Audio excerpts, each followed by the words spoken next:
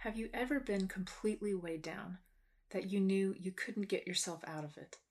We're looking at 2 Corinthians 1:8, among other gems in the Bible today.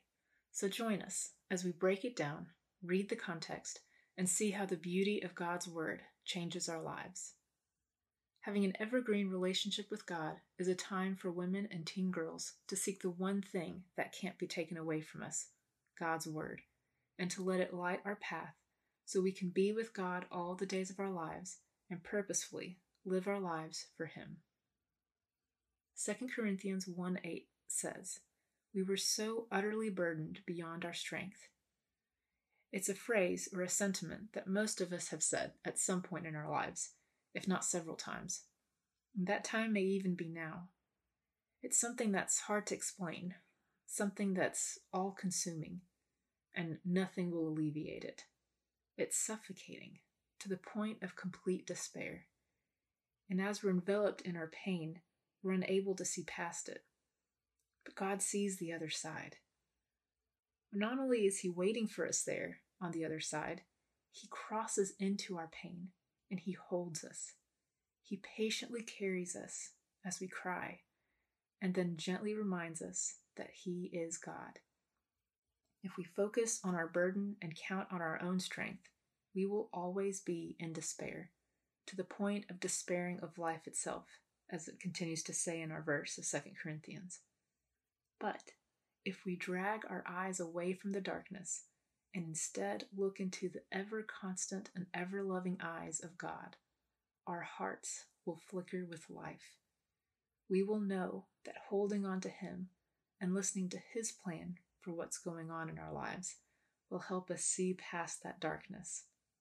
And relying on Him, that pain will pale in comparison with who He is and what He can do, because He's already done it. So let's break it down. So utterly burdened beyond our strength. We can almost feel the weight in that sentence. So many things burden us, things that sometimes literally bring us to our knees. It completely disrupts our lives and puts a seemingly immovable brick on our hearts. Moreover, here it says that they were so utterly burdened and beyond their strength, as if to say this was a burden that was maxed out. It was completely wrecking them. Being utterly burdened isn't specific to this time in the world. Life in the world of unfairness and sin, it hasn't changed. It was the same for Paul and those then, and for those before that, stretching back to the centuries. There are so many different kinds of burdens, but Mark 5 gives us a bit of a look into how Jesus took care of 3 people with 3 different kinds of burdens. Some that came to Him and some that didn't, some whose pain was for a while and some whose pain might have been more sudden, some who were Jews and some who might not have been. It didn't matter where they came from or where they were at their struggle. Jesus was there. The first is a man whose burden was literally evil, thousands of demons. This demon-possessed man, who lived among the Gentiles, he had no clothes, no sanity, and no sleep. He lived among the dead. He was constantly crying out and cutting himself, and was stronger than anyone around him, but only because of the evil inside of him. When he saw Jesus, he came to Him, but not of sound mind to ask for His help. Instead, it was the demons in him that threw him in front of Jesus to plead for their well-being, asking Jesus not to torment them.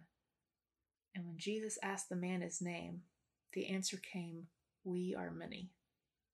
This man was utterly burdened, but Jesus was there. Jesus gave the legion of demons permission to enter animals instead. And when we see the man again, he is sitting, clothed, and in his right mind. The next person in Mark 5 is on the other side of the sea, when the crowds had gathered to see Jesus, and in the crowd was a woman who had heard reports about Jesus. Her burden was another that was utterly heavy, suffering from sickness. She had been bleeding for 12 years. 12 years. But more than that, she was losing hope. Not only could the physicians not help her, she was suffering despite it all and was growing worse. Not only was she getting worse, she'd spent everything she had to relieve her burden. She was utterly burdened, but Jesus was there. From the crowd, she came behind Jesus with the faith that if she just touched his cloak, she would be well. So she touched his cloak, and immediately she felt in her body that she was healed of her disease. The last person in Mark 5 had a burden that didn't touch him directly, but was just as heavy, for it touched someone he loved, someone who was under his care. His burden was the sickness and death of his child. Before the woman had gotten to Jesus in the crowd, the ruler of the synagogue, Jairus, had already seen him and fallen at Jesus' feet. He told Jesus how his little daughter was to the point of death and just wanted Jesus to lay his hands on her so she might live. And though Jesus went with him, after being delayed when Jesus had stopped to help the now healed woman, Jairus was told that it was too late. His daughter was dead, his hope was gone, and fear took its place. He was utterly burdened, but Jesus was there. Jesus, overhearing the news of the death of the daughter, simply said, "Do not fear, only believe." And moving past the distractions of the crowd, past the wailers, and even without all 12 disciples, Jesus entered the home of Jairus. With Jairus and his wife present, Jesus took the hand of their little girl, now dead, and said to her, "Little girl, I say to you, arise." And she did. Each of these accounts are beautiful and hopeful. And looking from the outside, it may seem that the purpose was that all will end well when we trust God. And it does. But our definition of all ending well is only from our perspective of our enveloped pain. From there, we can't see past the border of our frustration, our pain, and our grief. But God can. He can look past that moment and see our entire lives. And not only ours, but those around us, everyone whom he loves.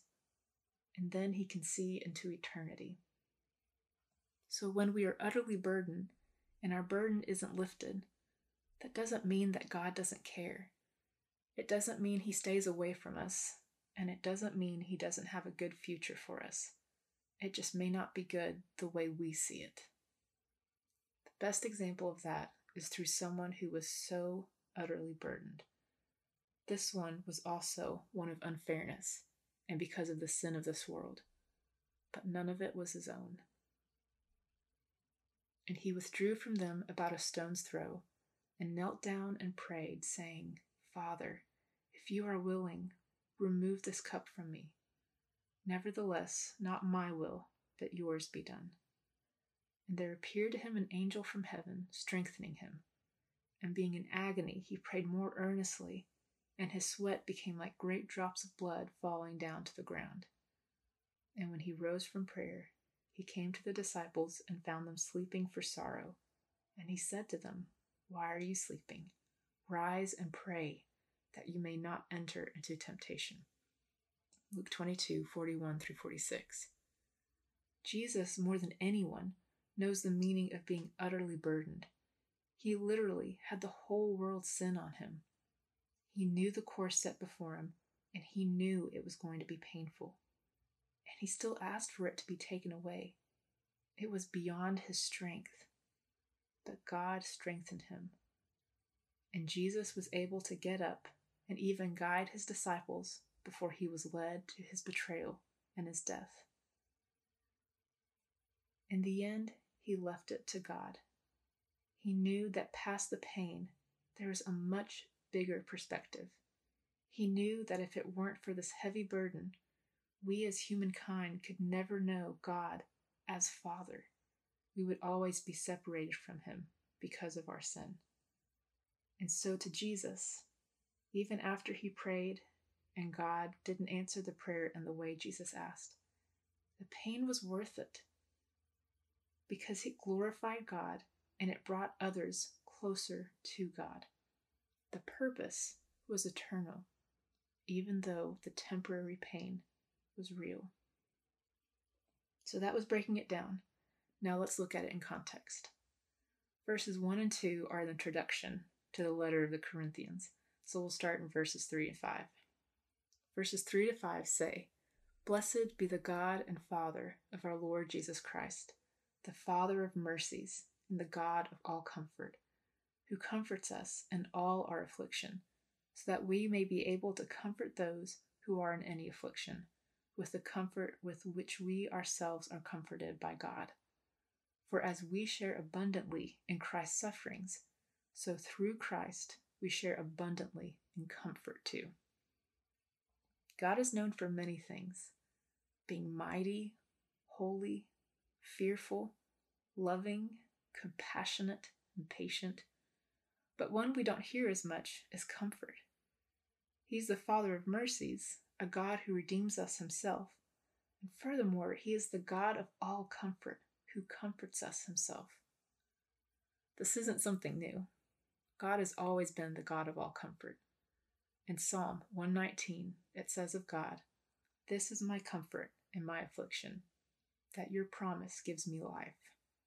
When I think of your rules from of old, I take comfort, O Lord. Let your steadfast love comfort me according to your promise to your servant." Psalm 119, 50, 52, and 76. Then verse 6 and 7. "If we are afflicted, it is for your comfort and salvation. And if we are comforted, it is for your comfort, which you experience when you patiently endure the same sufferings that we suffer. Our hope for you is unshaken, for we know that as you share in our sufferings, you will also share in our comfort." Sometimes God is using these burdens for others' comfort and salvation. This was probably one of the most ways that is clearly seen is through the prophets. They had many burdens that God used for the good of his people, and some that seem mind-blowing, but it was all for the salvation of God's people. One of these is Hosea, the prophet that took a prostitute for a wife, as God asked, even as she left Hosea time and time again. Chapter 3 of Hosea is the beautiful way God used what Hosea might have seen as a heavy burden and instead was used for God's glory. Through his example, we're able to get a glimpse of the love God has for us, that God risked his love on us. Some of us who have taken him up on it, and others who haven't and never will. But he is willing to continually seek us out. He is committed to us, always faithful. And if we do the same, we are in the strongest and most beautiful relationship there ever is. Though Hosea may have only seen so far into his own life and the burden that it was, there was so much more. And who but God knows the effects of that throughout the centuries. Verse 8 and 9, first part of verse 9. "For we do not want you to be unaware, brothers, of the affliction we experienced in Asia. For we were so utterly burdened beyond our strength that we despaired of life itself. Indeed, we felt that we had received the sentence of death." This gives more immediate context to our verse. As Paul is writing this letter to the Corinthians, he lets them know of his burdens, that he and those of God with him suffered in Asia, leading them to be burdened, so utterly burdened beyond their strength, and so much so that they despaired of life itself. Another prophet who was very much despairing of life itself was someone who had just seen the power of God firsthand. But then the world blocked his view and his focus, and he became short-sighted on what the real purpose was, how God was using him to do good and glorify God. This would be Elijah, one of the foremost of the prophets. He had just seen the power of God burn a water-soaked altar, proving to Baal's prophets that God alone is in control. But then Elijah let the threats of Jezebel on his life block his view on what he knew about God, and he ran away in fear. He literally spent a day journeying through the wilderness, sat down under a broom tree, and asked for God to just let him die. He was despairing of life itself. But the God of all comfort brought Elijah food and drink, not once, but twice, through his angel, who gently woke Elijah and told him, "Arise and eat." Elijah was seeing affliction in the moment of his life, and he couldn't see it that it was for the comfort and salvation of others, that so much more was to come, that God was doing powerful things through him. But Elijah felt alone and betrayed and like a failure. Elijah was feeling that sentence of death. But this is where God shows that he is the Almighty God, still in control of everything. He tells Elijah to stand, and when he does, Elijah feels a tearing wind, endures an earthquake, and sees a fire. But when Elijah heard a gentle and low whisper, almost a silence, he wrapped his face with his cloak and came out of his cave. And that's when God, the God of all comfort and the creator of heaven and earth, who could do all those things, said, "What are you doing here, Elijah? What are we doing here? What are we doing in the wilderness, under a broom tree or in a cave, so utterly burdened that we are despairing of life itself? What will we do instead?" Well, that's in the next verse of 2 Corinthians. The last part of verse 9 and then verse 10. But that was to make us rely not on ourselves, but on God, who raises the dead. He delivered us from such a deadly peril, and he will deliver us. On him we have set our hope that he will deliver us again. This is the key. All of this is to make us rely not on ourselves and our own strength, but on God. And if we've forgotten, this is God who raises the dead. His knowledge and his power are so much more than we could even fathom. If anything brings us and others closer to God in the end, it should be worth it. After God asks Elijah, "What are you doing here, Elijah?" God tells him the purpose that he still has for him. Elijah has kings to anoint and another prophet to guide who will come after him. And God lets him know of 7,000 others who have not forsaken God. Elijah is not alone. He has a purpose, and his life is an important part in God's story. And even when our burdens are lifted, it doesn't always happen in the way we think it should. Going back to Mark 5. After that demon-possessed man was spiritually healed, he begged Jesus to let him go with him. His burden was lifted, but there was so much more to his story within the story of God. Jesus told him to go home and tell them how much Jesus had done for him. God was glorified, and because of this now healed demon-possessed man, more people could know about God. When the disease-ridden woman was physically healed, she wasn't able to slip back into the crowd unnoticed. When Jesus felt the power leave him, he stopped, turned around, and asked who touched him. Even when the disciples said it was impossible to know, Jesus patiently waited until the woman came before him and told him the whole truth. Others were able to see the majesty of God, and she was able to hear Jesus say, "Daughter, your faith has made you well. Go in peace and be healed of your disease." And although Jairus had Jesus' attention at first, while Jesus was going with him, he was delayed by healing that woman. We can't be for sure, but it wouldn't be surprising if Jairus wasn't frustrated, impatient, or stressed. But God may relieve our burdens. It may not always be in our timing. It all comes down to relying on God. God has said he would deliver us, and he has. Because he has proved it, we have hope, and we know that he will deliver us again, as we just read in the verse 10 of 2 Corinthians. God said that he would deliver the Israelites in Exodus 6:6-7. Say therefore to the people of Israel, I am the Lord, and I will bring you out from under the burdens of the Egyptians, and I will deliver you from slavery to them, and I will redeem you with an outstretched arm and with great acts of judgment. I will take you to be my people, and I will be your God, and you shall know that I am the Lord your God, who has brought you out from under the burdens of the Egyptians. And God did deliver them, Exodus 12:51.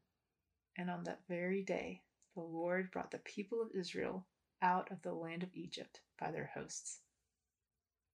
And on him we have set our hope, which we know is a sure and steadfast anchor for those of us who have fled for refuge in him, as it says in Hebrews 6:18-19.